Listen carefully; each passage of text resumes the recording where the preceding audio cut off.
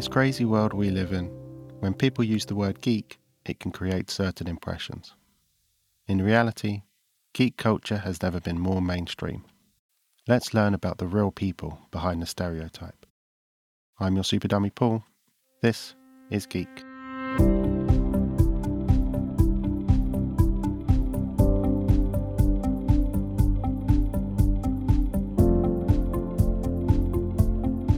Hi, my name is Matthew Lloyd.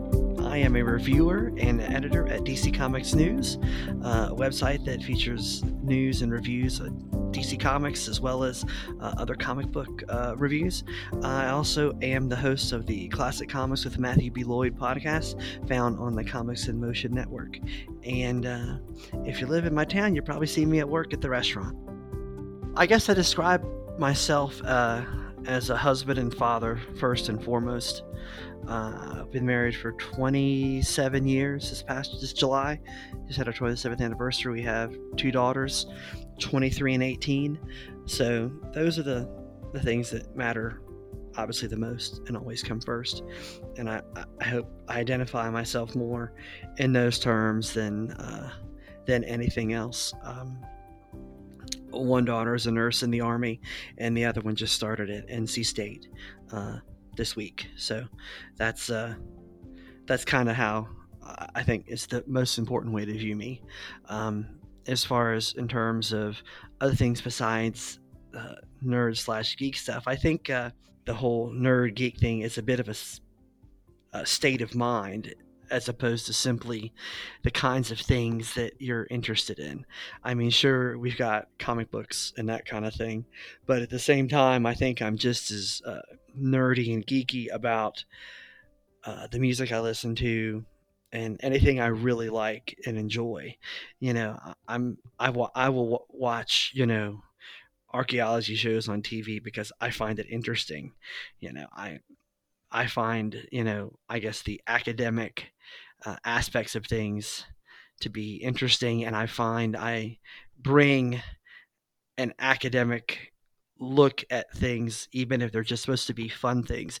Music is supposed to be fun, and hey, it's fun, woo, music, but, the kind of music I listen to, it doesn't necessitate it, but it lends itself well to a more in-depth analysis of it with music theory and all that kind of thing, which just sounds boring to some people, but I really get excited about that kind of thing when it comes to music.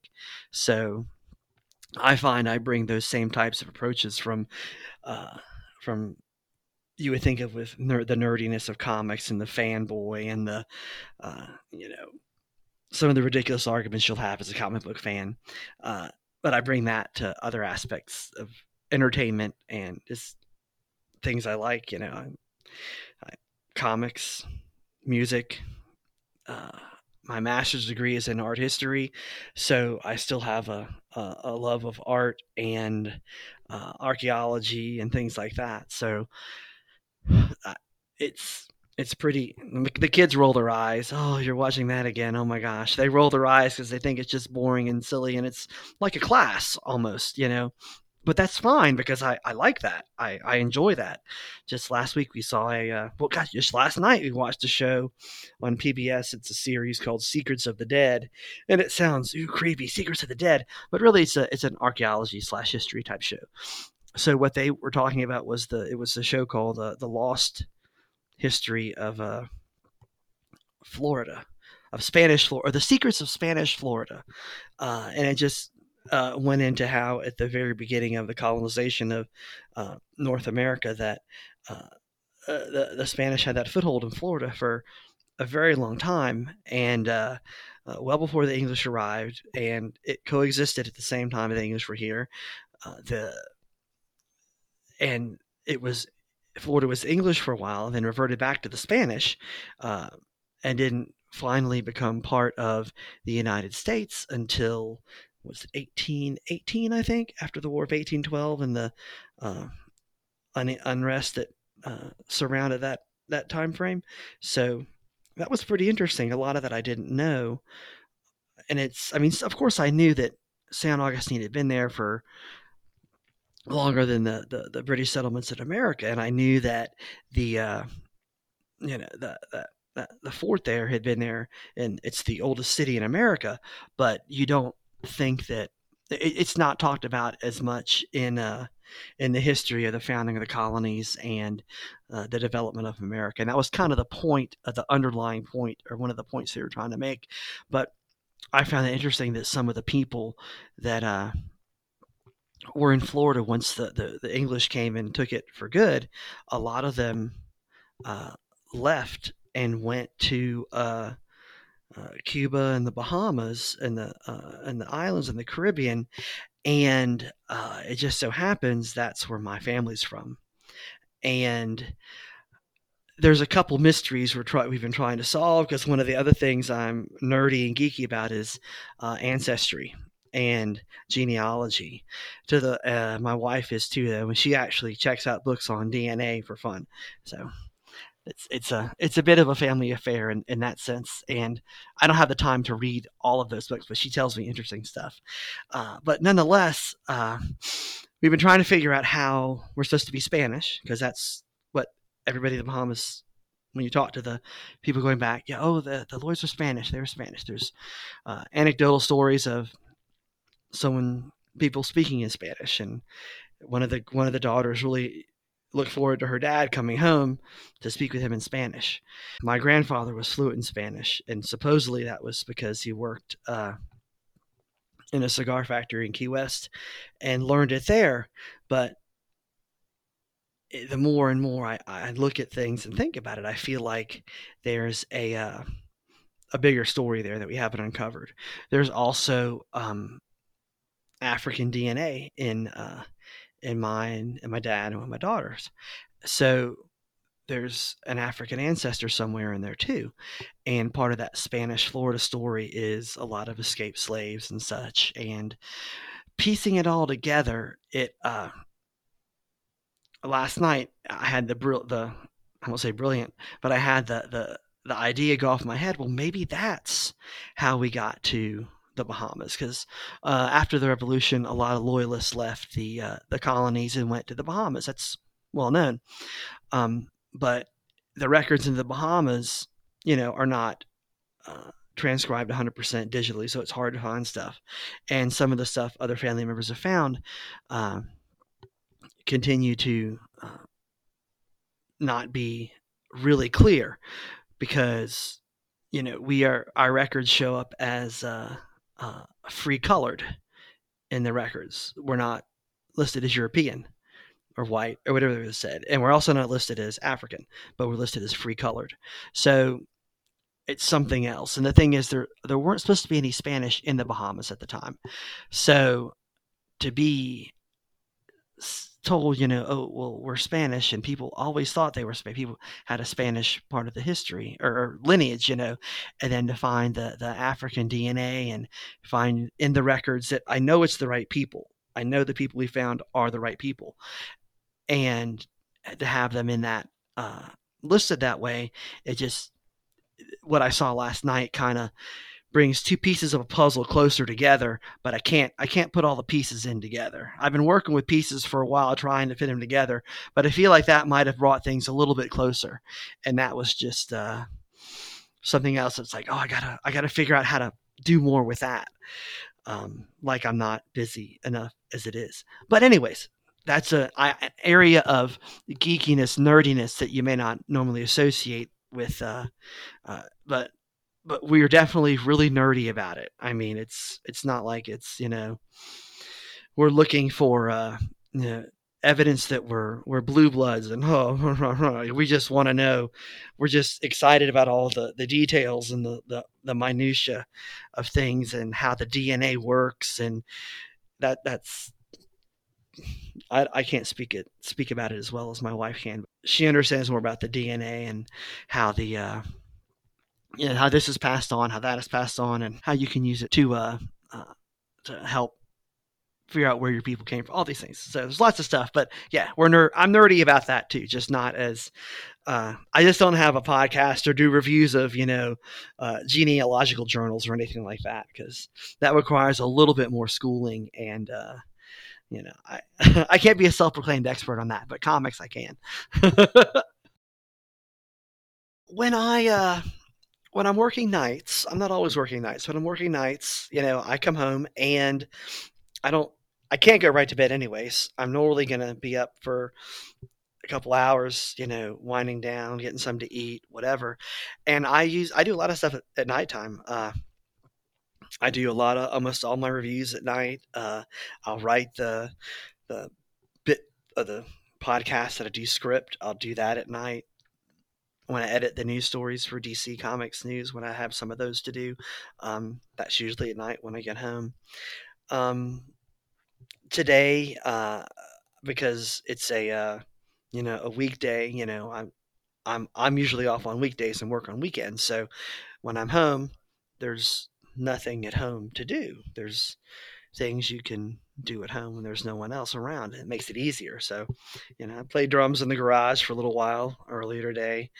I cranked a stereo for a while and did other, went to the grocery store, that kind of thing. But I find time like that. Uh, I do throw ideas down in my phone whenever I stumble across them walking around or whenever something hits me and I go, "Oh, I need to think about that as a show idea," or things like that. I try to keep up with it and usually put them all together at night after work or on a day off. Yesterday I was off also and ended up doing some reviews during the day because I had free time and you know, daughter's at college now and first day of work back. My wife works in a school, so she's back. Yesterday was her first day. Today was her first day with students. Yesterday was her first day back where I was off, where I had the house to myself. So it's one of those things. It's like you have free time. There's nobody here to bother you. You can do whatever you want, right?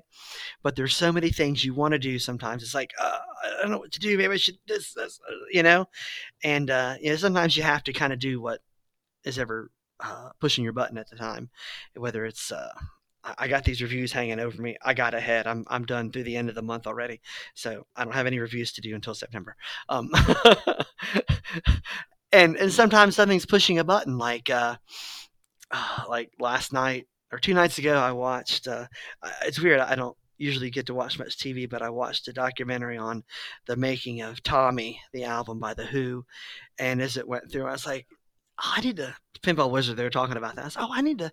I've never learned that bass line. Let me get my bass over here real quick. And I brought my bass over and sat down and pulled up the tab on my phone and figured it out quickly. And things like that will strike me. And sometimes you'll just have something pushing your button. Like, I really need to play some music. I need to play an instrument. I need to work on that right now. Uh, or you'll be like, or I'll be like, I've got to write this review, or I've got a great idea for a story. I'm just going to mess with that idea and put all these ideas down and work out what I can. And then you step back and assess, well, okay, maybe I need to work on my reviews tonight because it's Thursday and I got to get them done by the weekend. And then, oh shoot, I got to finish that recording because I got to send it to Tony Sunday night so he can get it uploaded for Monday. So then, if you're not pushing your button, I try to assess what deadline is first. And it's weird we have these self-imposed deadlines and volunteer stressful activities. Not that it's stressful, it's a good stress. It's not bad. It's fun to do comic reviews. It's fun to do a podcast. But we add these things in to do things for ourselves that are fun. But then when it gets busy, it's like, oh, I still got a deadline. I got to finish that, So it's interesting. It's an interesting thing we do. But and I find myself that I'm better with more to do. I don't know if you're like that, but the more I have to do, the better I am at getting things done because it's like, well, if I don't do it now, it's not going to get done, and I better get it done now. And that kind of goes along with household stuff also. Whatever has to be done around the house, or you know, bills and all that kind of thing that we're required to do so they don't throw us out of our house or cut off our electricity. It's best to get that done when you can, because if you wait 3 days, then it's too busy and there's no way you'll squeeze that in. Oh, I have time to do that. I can do that then. And now that's not to say that I haven't done that many, many, many, many times in my life. That's because if my wife ever hears this, she'll think I'm full of shit. Like, what do you mean? But no, I have. It's all about like I said, pushing the buttons though, because sometimes it's like, well, I know I can do that now, but right now this button is pushing me, and I need to do this right now. I need to learn that song because I just want to learn that song right now, and that's bothering me. I need to figure it out, and instead I'll put something else maybe that she would say is more important, you know. So, not saying that kind of thing doesn't happen, but because it certainly does. But when it comes to figuring out how to put all the pieces together, you know, you gotta. I look at it like that and try to go with what bothers me the most at the moment, and then set up some kind of idea of hitting deadlines first, whatever the first deadline is. Because of my schedule, I have the late nights and the early mornings. They're just not always together. So sometimes it ends up, you know, you'll catch yourself, you'll be up late, you'll be off. The next day is a wreck, and then you got to go to bed early because you're up early on the third day, and you just don't know whether you're coming or going and stuff, or you'll have a close mid open to where you close, and I get off at 11 or 12, and that's not that late, but when you come home and you can't go to bed and you plan on doing stuff, you know, then you don't get to bed till 2 or 3, and then you're back to work at 10, and then you're off at 8, and then you come home and you have to be up to work at 6 the next day. That's when really kill you. Then you don't get anything done because literally all you're doing is going to work, sleeping, getting up, going to work, sleeping, going to work, and then that third day you're just like, I'm shot. I can't do anything. You know, but do you want to take a walk after dinner? I don't even want to eat dinner. I just want to lay down and fall asleep on the sofa. I don't know how you do that and get so much done. I wonder sometimes too, because I do get a lot done. It's startling sometimes. It's startling, yeah. And I keep adding more and more in to the mix. So there's even more that I'm trying to do, and it's I swear to you, I was like, why am I doing? Why am I adding this? Oh my gosh, this is so much. Oh well, I'll figure it out. I don't know. I'll figure it out. I don't know. It's fun. It's all fun. I think it's all passionate stuff. It's all stuff that you know we're passionate about. So it's not like, yeah, I decided I'd go dig a ditch in the middle of the night every night. It's something you're passionate about. So I'm looking forward to keeping things going. It's exciting. I also think that all these things that are new are exciting, and so whatever the new thing is, that sort of gets a lot of the energy right away. You know, like that story I started a couple months ago and wrote on and wrote on and wrote on, and then other things crept up and haven't been back to it. But I have all the notes for it, so I know what's going to happen. Just got to figure out how to get back to having the time.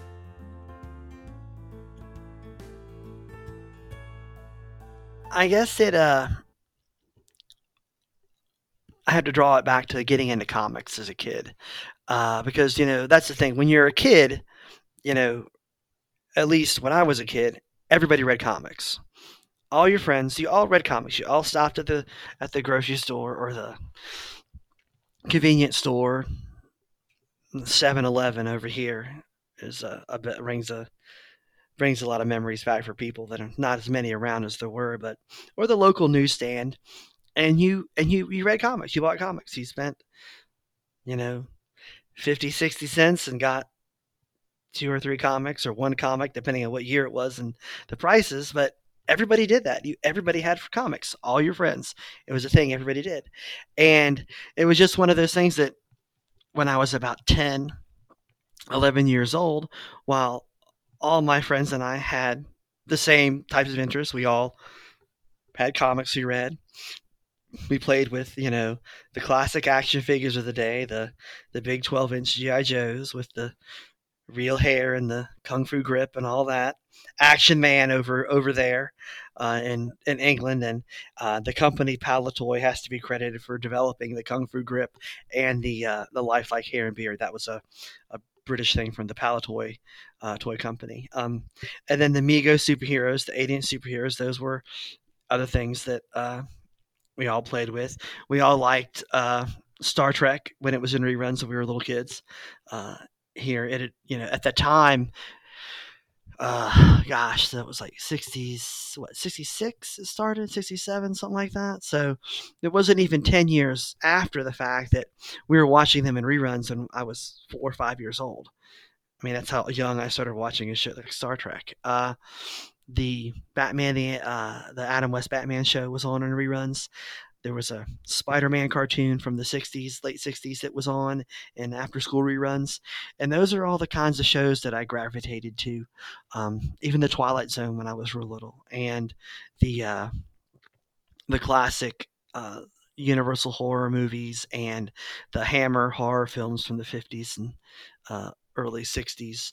Uh, those are all things I watched and was interested in as a kid, uh, from you know being real young to 4 or 5 to as I got almost to my teen years, and those are things I've always enjoyed. I've never not enjoyed those. I don't I guess the passions for some of the horror movies and stuff didn't continue on. I still prefer the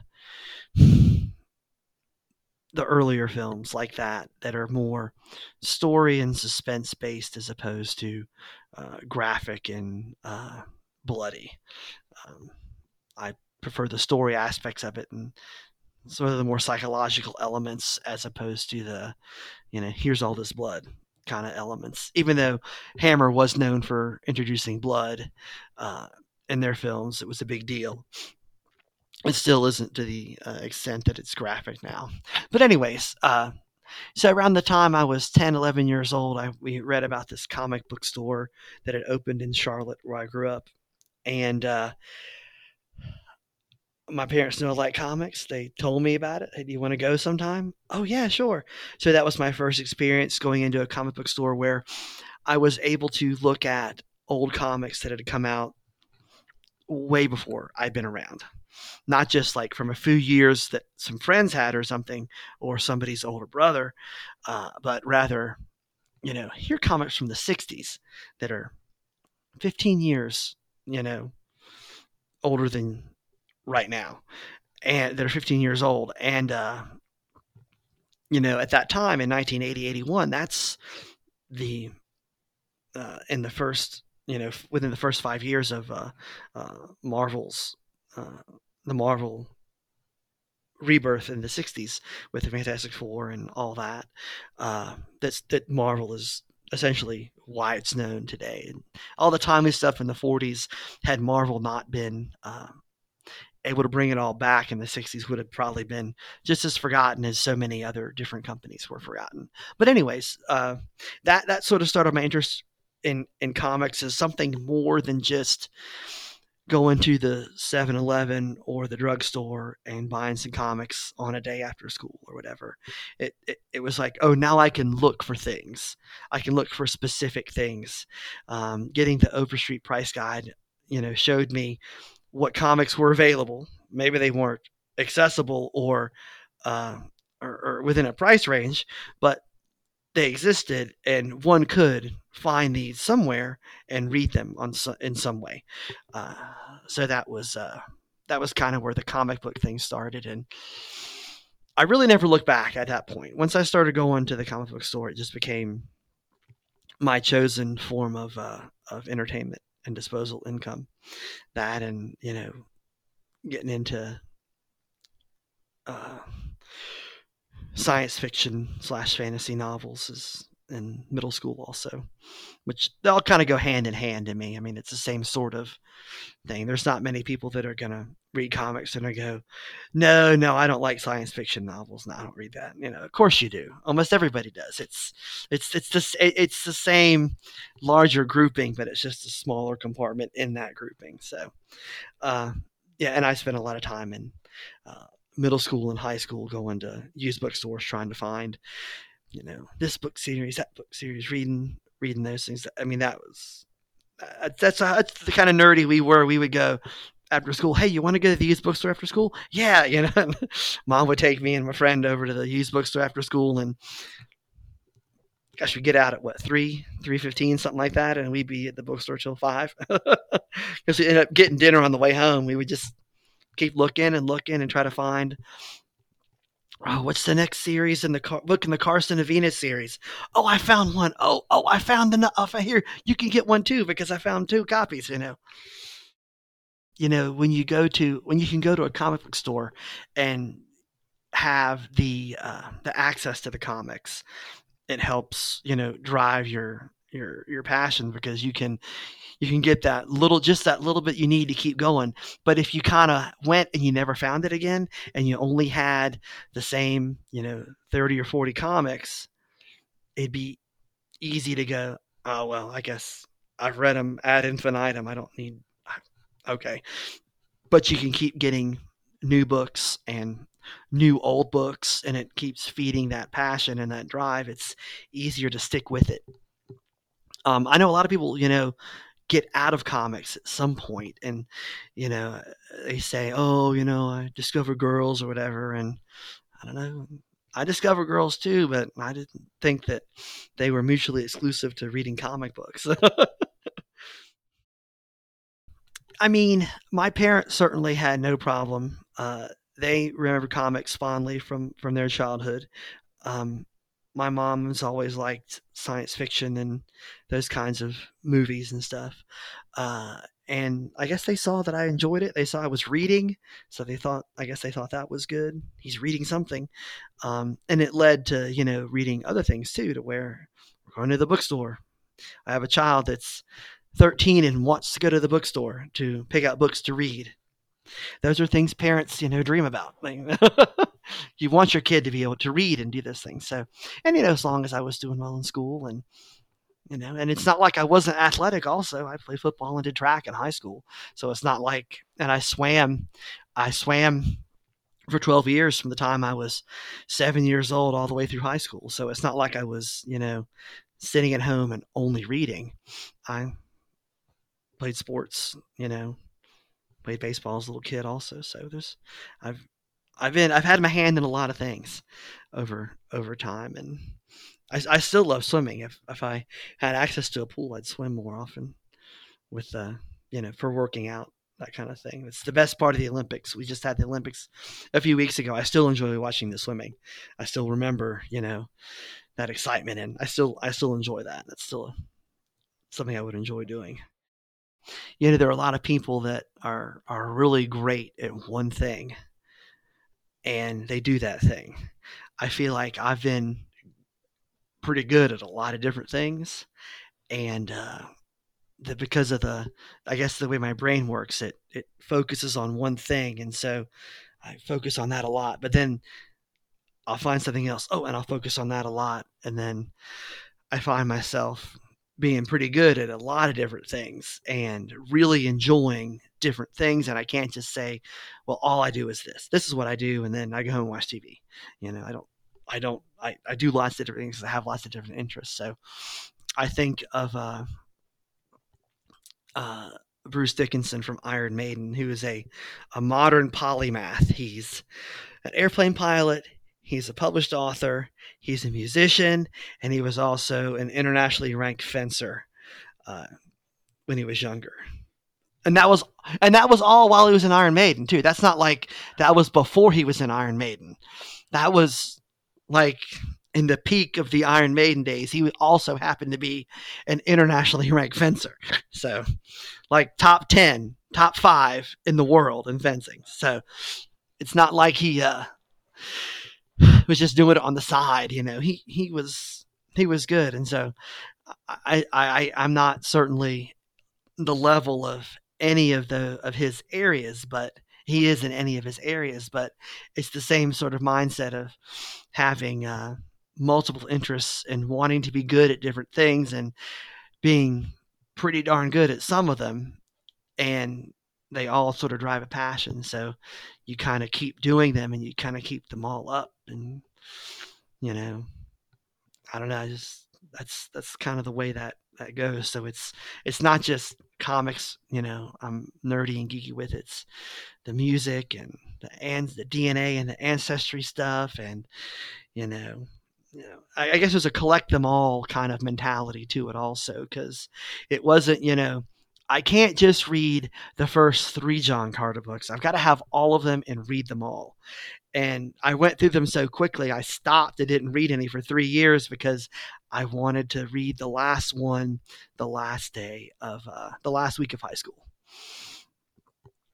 So I started when I guess his 8th grade, I guess. So within like 8th and 9th grade, I read the first 10, and then there was one more book, and I was like, well, I can't end it right now. It was such a big, uh, source of enjoyment for me that I didn't want it to end right then. So I waited till the last, uh, the last week of high school to read it. I think I read it like 2 afternoons after school. I came home and laid down and read it, and I'm like, well, that was satisfying. And then that collect them all fits really well with comics. It gets expensive, but it fits well. It fits right in there with comics. Um, and I haven't done really anything with it for a while, but I have a fairly large toy collection also that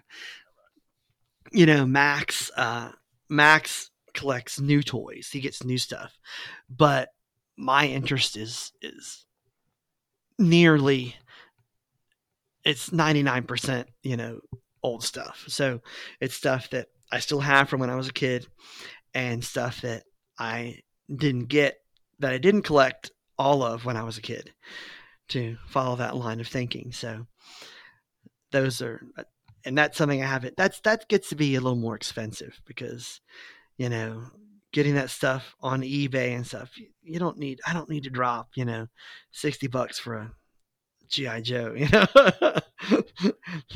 I'm not saying I haven't, I'm just saying I don't need to.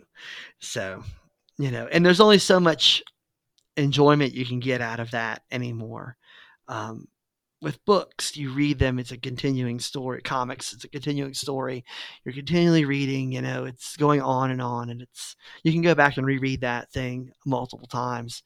But I'm not going to pull you know the toys out that often. When the girls were really young, we would play with them. Even some people collectors, oh, you can't play with them. Well, guess what, we're going to play with them. And so we would still play with them and stuff and have fun. So I guess that's one of the things that's waned for me. But the the sports and athletics was a big part of things uh, for a long time. But really, once our first daughter was born and working my schedule, there's only so much time you can devote to following this team or that team when you're working a lot, and the free time you do have, you got to spend with your kid. You can't, no, y'all go, I'm going to watch the game. No, I'm not going to watch the game. We're all going to go together as a family. We're going to just, so as far as following sports and being, and following teams and that kind of thing, I, that's where that interest waned.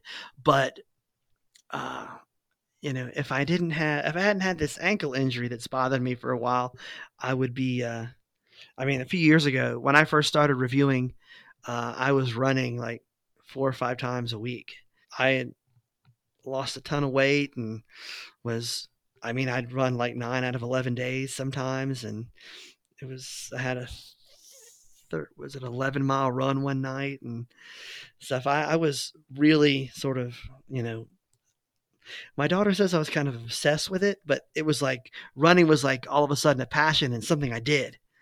You know what I mean? It was just as exciting as, reading comics or, I would run. Yeah, man, And when my dad had a mini strokes back in 2015, that really shifted what I could do.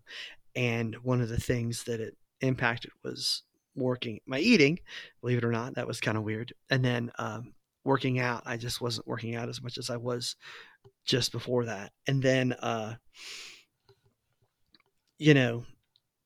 had injured a foot, and then my ankle got hurt somehow, and it's work shifted a little bit too, to where I worked a little bit more. It was harder to find time, and just a multitude of circumstances just seem to conspire against my ability to kick myself out the door to go run. So but I aspire to get back to that. I don't know if I can ever get back to running, 9 out of 11 days. That's a lot. I mean, I wasn't running like a mile or two. I was running like 5 or 6 miles. Like, so yeah, let's make it 4 miles today, and then I'll run 4 miles for a couple weeks, and then I'll make it 4.5, and then and then you're figuring out how can I. Now I'm running 6 miles as like my average run. Now I can do something crazy like try to run a half marathon for fun one night just for fun, and I almost got the whole thing. It ended up being 11 something, but yeah, pushing it kind of like that, a different kind of thing. But that's kind of how like running and exercising like that works with goals and stuff. It's different. It's not a collect them all mentality. It's a push yourself further, push yourself harder. And at some point, I realized after about 3 or 4 miles, 5 miles, it's more mental than anything else. It's just getting your head in the right space to where you can just kind of do it and not you're not thinking about, well, this hurts or that hurts, or you know breathing is now more difficult. It's you get sort of in a different space, and you know you you, you approach it that way. You almost disappear from it, uh, and your brain's doing other stuff. It's not thinking about the pavement pounding, or your it hurts to breathe, or whatever it is. It's whatever's bothering you, could be bothering you. Your brain's doing other things, and so that's kind of, I don't know. It's a different kind of thing. It's not like the other kind of nerd stuff. It's a different kind of thing. But I did read a couple books about it. Also, I had to get some academic aspect in there to it.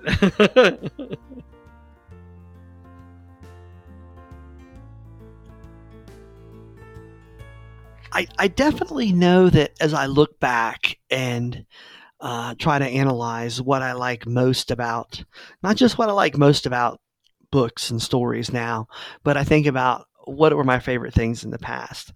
It all comes down to character, I guess, and people, and not so much like you were meeting people, but you were seeing like the relationships between people. And I always wanted people to get along and you know have a positive interaction in a relationship. And I enjoyed seeing people do good things, help seeing other people helping people. Always made me feel good. They say that even if you don't help somebody, but you just think about somebody helping somebody, you'll actually feel better. Um, so reading these stories of these classic heroic stories of superheroes or science fiction and fantasy characters, um, you know trying to overcome injustice, uh, overcome wrongs, not so much revenge, like a revenge story, but more of a, I guess, a closure story. um, those kind of things, because I see that in my, why did I like um, the John Carter books. The same author that wrote Tarzan, and the first book actually came out the year before the first Tarzan story. But here's a guy that's on another planet in you know, a totally alien environment, and it ends up being about he the first people he meets are vicious and hard, but uh, he managed to make a friend with somebody, and their race is actually ends up being is mortal enemies of a different race who look more who are humanoid, and he falls in love with one of those girls, and he ends up bringing the peoples on Mars together. And so it's all about, in the long run, and the grand scheme of the all 11 books, it's about saving lives, bringing the other people together, and getting them to work together for the benefit of the entire planet. And there's just sort of a universal theme there, I think, that I like seeing people work together and help others and create and build as opposed to destroy, and you know, that kind of thing. I can't relate that to horror movies, but that's just more this whole aspect of the supernatural uh, and that sort of thing. That there's the idea that there's something more than just this. There's another layer of existence, whether it's a traditional Christian view of heaven, whether it's uh, the idea of people coming back from the dead in a vampire story and having a life beyond, even though it's an undead life. Uh, Frankenstein is one of my favorite books. It's the idea of bringing of the asking the bigger questions of what is life, what is the soul, what constitutes humanity, those kind of questions. I don't know. They're big questions, but I guess in my brain they all have connections, and those are things that are interesting to me. So I uh, I think the comic books have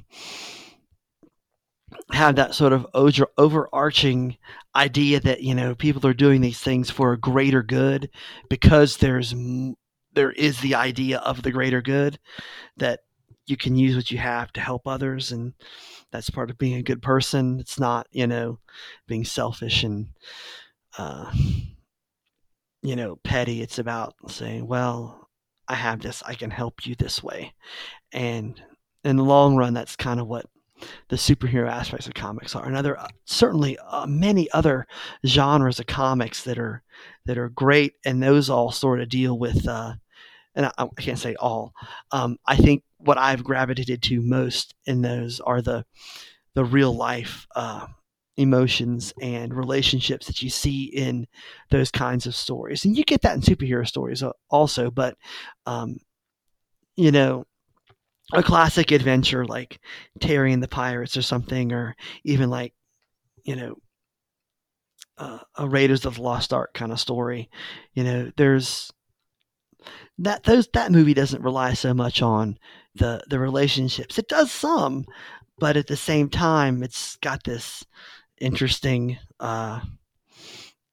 you know idea with you know the supernatural and uh, God and the Ark of the Covenant and the power there. So there's something greater than us also there. Something bigger than just, putting relics in a museum. This is a whole lot bigger than that. But it's sort of all fits in that. But I know I think I've always gravitated towards sort of more low tech kind of stuff. Um, when it comes to certain types of certain stories. There's science fiction elements and some stuff, but at the same time, John Carter. He's on another planet, but he doesn't get there with a rocket ship. He's on another planet, but he's still his main weapon is a sword. It's not a ray gun. They have ray guns, but it's mostly a sword fighting kind of thing. Society. So I don't know. I think there's something about the physical of those kind of things that draws back to my own days of being, athletic when I was young, that are still there, but just not as, physical prowess is always something that is valued and by certain people on certain levels for different reasons and in different ways. But it sort of combines a lot of different things when you look at it like that. Superheroes are the same way. I mean, there's a lot of physical prowess displayed in your general superhero comics, which is, I guess, kind of funny in a way, in that, you know, traditional nerds and geeks are, not uh, well endowed physically for athletics and those kind of things.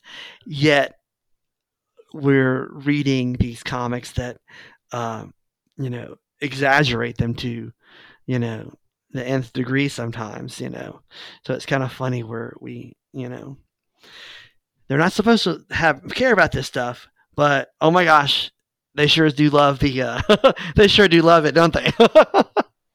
The way you look at things is very sort of almost looking at the mechanics of it, whether it's looking about the mechanics of the human emotion or the ideas, the worlds that we create for ourselves, or even just like the sports, the mechanics of the sports, or tying it into the music. Music's very much, if you get really deep into the music theory, that's very much about the mechanics of how things work on the brain. Yeah, and that's something else that I wonder about, because when you're saying that, I immediately thought of the music. A lot of the stuff I listen to, it, it lends itself to that kind of analysis. So what time signature is this in?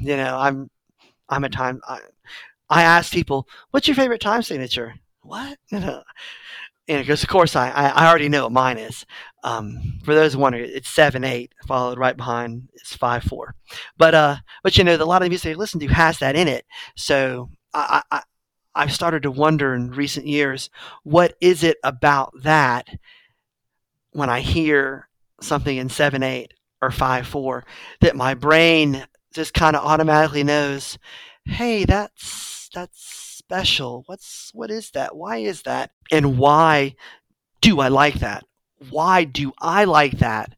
What about my brain likes that? But what about, you know, the guy over here that's listening to rap and hip hop does not like that? Or the one listening to country, or whatever the genre, or whatever the music they're listening to is. Why does that appeal to me? What about my brain makes me like that, but not, but it does, but the other brains don't like it? I wonder why.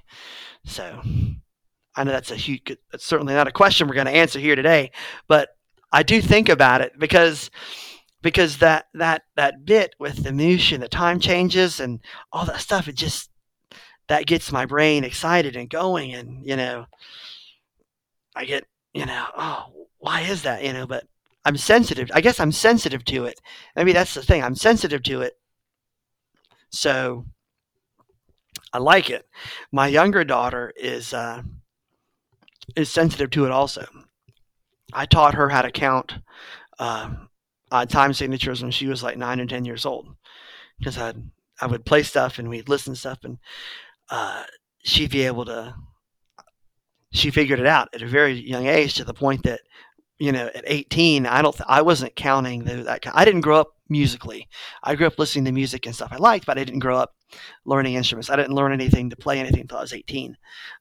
So I came to that later, but I came with it with a very fervent passion, to where um, it became, you know, right alongside comics, it became my thing, and not just listening to music and stuff, but playing music, learning instruments, being able to play the guitar, being able to play the bass, being able to play the drums, being able to play some piano, those kind of things.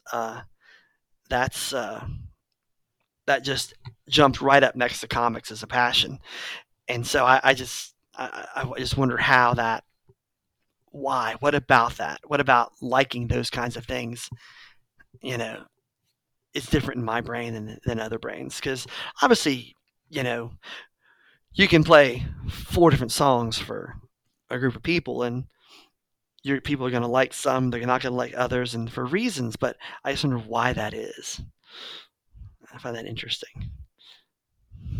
Talking about the mechanics of things, that's why I was talking about that, because the mechanics of how things work, and how human relationships work, and you know how life works. I think the comics. I think I've always had a thing for old stuff, just old stuff. Period. Like when I read, like when I do a show about, do one of the shows about some classic comic, or I haven't got a new old comic in a long time. But if I were to get, a new old comic, my what's being fed is the same thing that's being fed when I watch a show about archaeology, or read something about a archaeological discovery. Um, it's that history thing. It's that going back. I like history too. Um, and it's not just, and it doesn't always have to be ancient history. I just like, I guess, understanding why. Maybe back to the mechanics. It's the understanding why. Why is something this way? Why did this happen? How did this happen? Um, I've got a little niche interest area in World War II as well. And that's always been fed by old comics because the comics came about really in that same 30s and 40s period of World War II. And you can't pick up a comic from the 40s and not have have World War II uh, touching it in some way, even if it's just the cover of the character fighting Germans or Japanese. Uh, but that eventually led to, liking other aspects of that era, uh, and being interested in the history of that era, and even I don't know why, but I like the fashions of that era. Not that I'm gonna, go out and wear a double-breasted suit and a hat every day in 95-degree weather, but I like the way it looks. You know what I mean? I like the way it looks. And So that led me to reading a lot of books on World War II and having a bit on uh, a bit of a passion for that as well. I think the code breakers at Bletchley Park were one of the areas I read about in a huge book. Uh, and when I was talking to my father-in-law about it, he's a 30-year plus Marine, and he was like, and he likes history too, and lots of uh, avid reader for all kinds of military history and stuff. And so he got me a book on Bletchley Park that I read, and it was like, I was fascinated with that. I was just so amazed by not only what they did, but how they did it, and how careful they had to be about what decisions they made so that they didn't give away that they'd broken the code. Because if you did too much, you would have it would have been, oh, they broke the code, and they changed it. You know what I mean? But they figured it out, and they figured out how they were changing it every day to where they could read everything. And I just found that was astounding. Once again, sort of the mechanics and the minutia of something, and how it affected, everything else during the war. There was that show also showed the Bletchley Circle, the ladies that had all worked for in the cryptography's office, and then now they're out of, the war's over, they're back to normal life, but they end up in a mystery. It's a little bit contrived, but it's still enjoyable in that, you get to see how some of their minds work as far as figuring out things, and how they would use that to figure out this bit or this bit to solve the mystery and stuff. So not as in depth and historical, more of a little bit lighter fare along the lines of so many of the different British murder shows we get over here. But we're a sucker for those too. I say that because my wife and I watch a ton of those. All I know is I don't ever want to live in Oxford. There's more murders per capita there than anywhere else. When you put when you put the Inspector Morse show with Midsummer Murders, it's like everybody's the body count must be horrible. The other thing is don't ever go to a party with Miss Marple, because somebody's going to die and you don't want to be that person. How many of those are those stories involve her at a party where somebody dies? Well, yeah, Miss Marple, the world's greatest serial killer. That's it. She never got caught. There's the story that needs to be written. Is Yeah. you thought that sweet old lady was the detective and soft, no, she was the killer. She just was so smart she was able to pin it on somebody else. That's actually a nerdy thing that my wife and I enjoy together. We're waiting for the next season of Endeavor, which should be soon, I hope. It's been about a year since the last one came out, and they just replayed it, and they have a tendency to replay the previous 2 or 3 seasons just before the new one launches. So a couple weeks ago, last season was on, and we were watching some of those. So we're waiting. We go back to those and watch those a lot. I would highly recommend Endeavor, especially starting at the beginning to see the whole development of the character. I still find it interesting to think that Sean Evans is going to end up being uh, uh, John Thaw somehow. That's going to happen, but it's just really great the way they. I know I talked about character earlier. To me, it's about the relationships and how the mechanics of the relationships work, and I mean, and there's some moments that are truly heartwarming, make you feel good, and others you just feel sad and like, oh, he just can't get over his own foibles. Sometimes he's his own worst enemy, when it comes to relationships and stuff. But it's one of those things that I can't stop watching that. I can't stop watching now because I got to see how they're going to finish this thing up. I think, like so many things, it's not for everybody. Just like the music I like, even though I love it, I know it's not for everybody. Everybody is not going to be sensitive to, you know, that style of music. And that's not to say I only listen to one particular style of music. There's a lot of music I listen to, but broadly speaking, the stuff I listen to is not stuff that is wildly popular amongst the masses. Sure, it has a big following, but took years and years and years for the band Rush to get their big time recognition that they should have had for years. Um, but I almost think it's like if you look at the Marvel movies, the way they've done uh, in the box office, it's really kind of surprising because for years and years and years, um, there were all of us comic fans over here wishing they would make good comic book movies. And you get a Superman, but then you'd also get a Superman 3. You get, Batman 89, but you also got Batman and Robin. Um, and it took a while before there was a level of quality uh, to where I, I'm still dubious of a lot of comic book films. I'm not able to just go, "Oh, it's a comic book film. I love it," because it's just be lying. I'm way too uh, I don't know, maybe analytical, maybe interested in that minutia of the details that doesn't let me uh, enjoy everything just because it is. But I would say, you know what? If you like all these movies that are popular, Star Wars. I mean, Star Wars is bigger now than it's ever been. And I'm that generation. I saw the first one at 7 years old in the theater when it first came out. You know, so it was huge as a kid, but it's not. It's nothing like it is now. I mean, it's massive.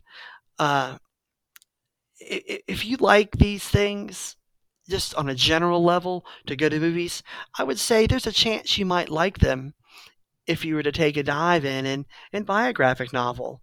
Um, read one of read a science fiction novel maybe that's not in the particular genre you're used to maybe you'd like, Jane Eyre. I'm sure there's a science fiction novel that's going to have something close similar to what you like, just with different types of uh, setting and stuff. It's like my wife and I do have things in common, but then like I can't get her to watch a comic book film. She does not have any interest in that. She just it doesn't speak to her. The the nomenclature doesn't speak to her. But she loves the Harry Potter books and movies. And I go, how can that not be? How can you not like that? How can you like that but not like some of these things? I don't see how those don't mesh better. But clearly there's something there. I think it's one of those things that everything's not for everybody, but there's a chance you could like it if you give it a shot. I don't think there's and I think everybody finds different things in in those genres.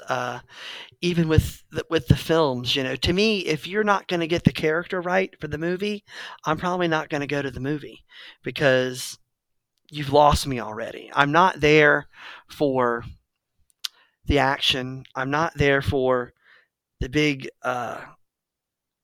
set design or set pieces uh,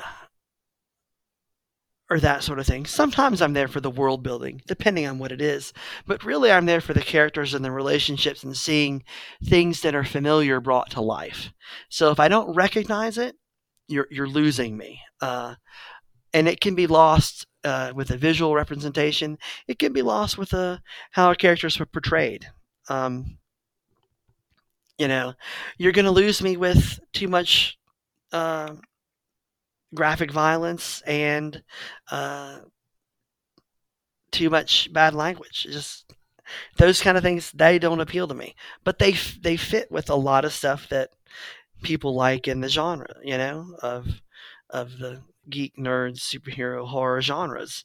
All those things that got a lot. I just not they don't click for me. Even though it's a comic book, it still you're putting there's these other aspects of it that don't click with me. And I don't tend to read those comics either. You know, Sometimes I'll find something that'll surprise me that I'll end up liking that after all. But for the most part, if you've got some of those things there, it's those things that can turn me off, I guess. Just like, well, I was okay with the witches because it fits within the whole world of Harry Potter. But once you gave the guy the super soldier serum and a metallic shield, that just seems stupid, you know. And I'm like, how can you not like? How can you not? I mean, one's it, but there's just so many different aspects of what people like that it's hard to put your finger on. It kind of goes back to the thing of why does this music appeal to me but not this other person? Why does Harry Potter appeal to some people, but then those same people find the Marvel movies to be stupid or whatever, or unbelievable? It's unbelievable. You can't believe Superman can come from another planet and be Superman, but you can believe that there's a whole race of warlocks and witches that are living in the alleys and the alternate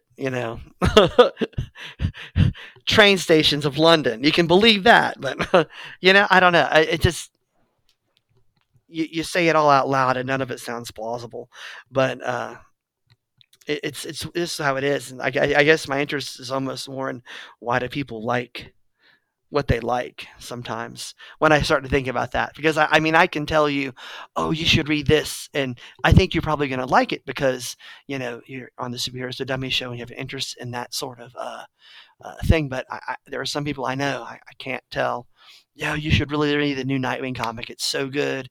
The characters are just real and it's so endearing how, Dick and Babs are maybe going to get back together. And it's like, sounds like I'm describing a Harlequin romance at the same time.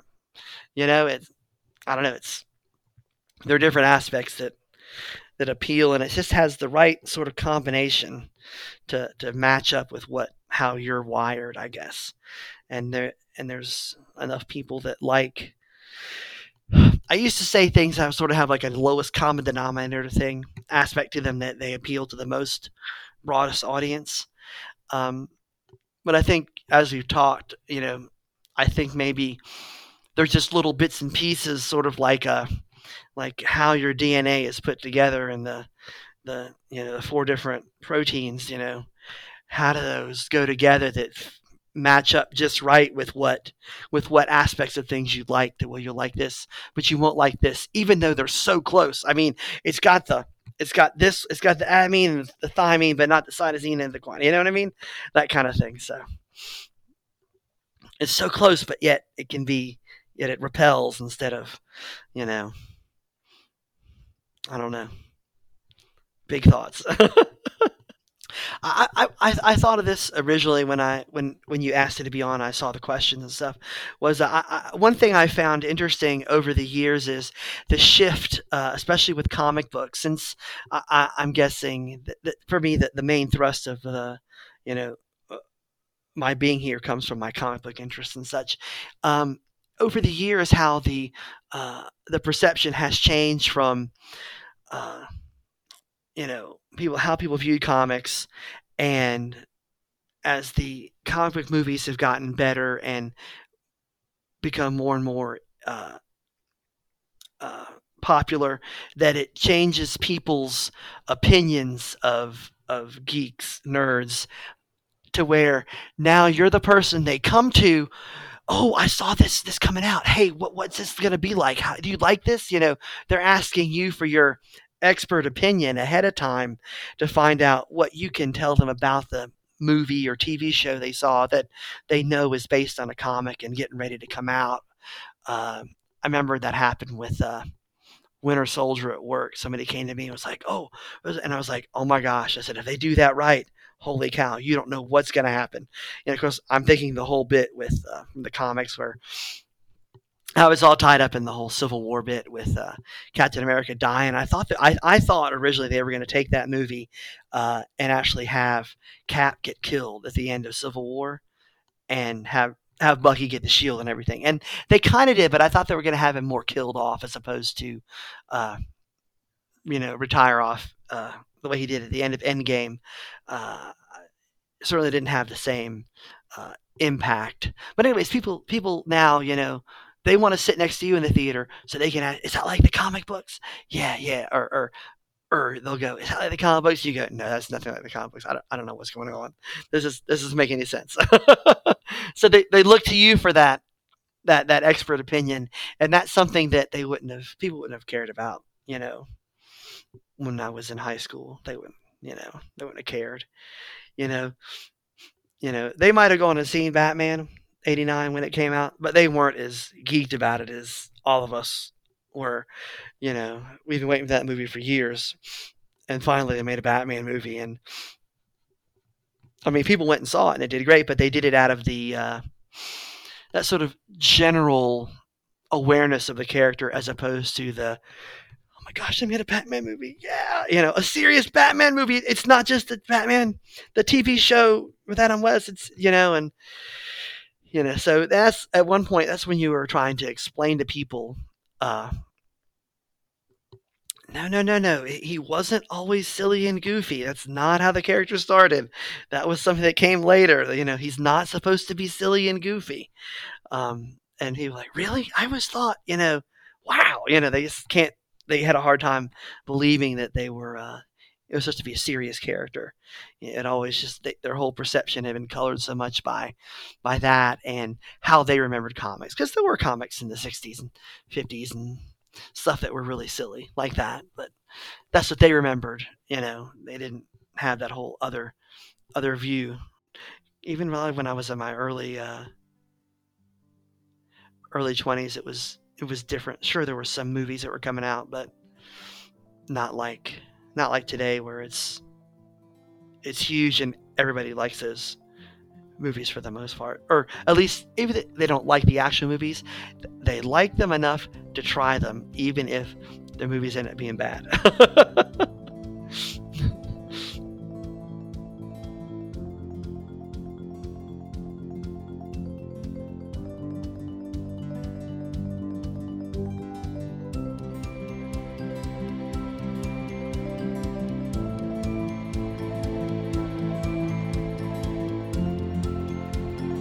You can hear more from Matt on Classic Comics with Matt B Lloyd, available on the Comics in Motion podcast feed.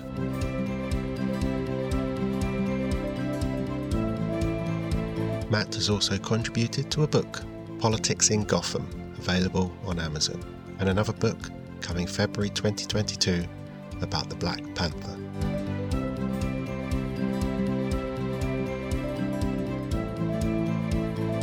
You can read Matt's reviews on dccomicsnews.com, and you can contact him on Twitter at mattb_Lloyd.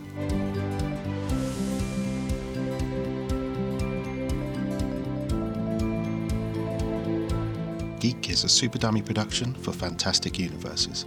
Find out more at fantasticuniverses.com and superdummy.co.uk/geek.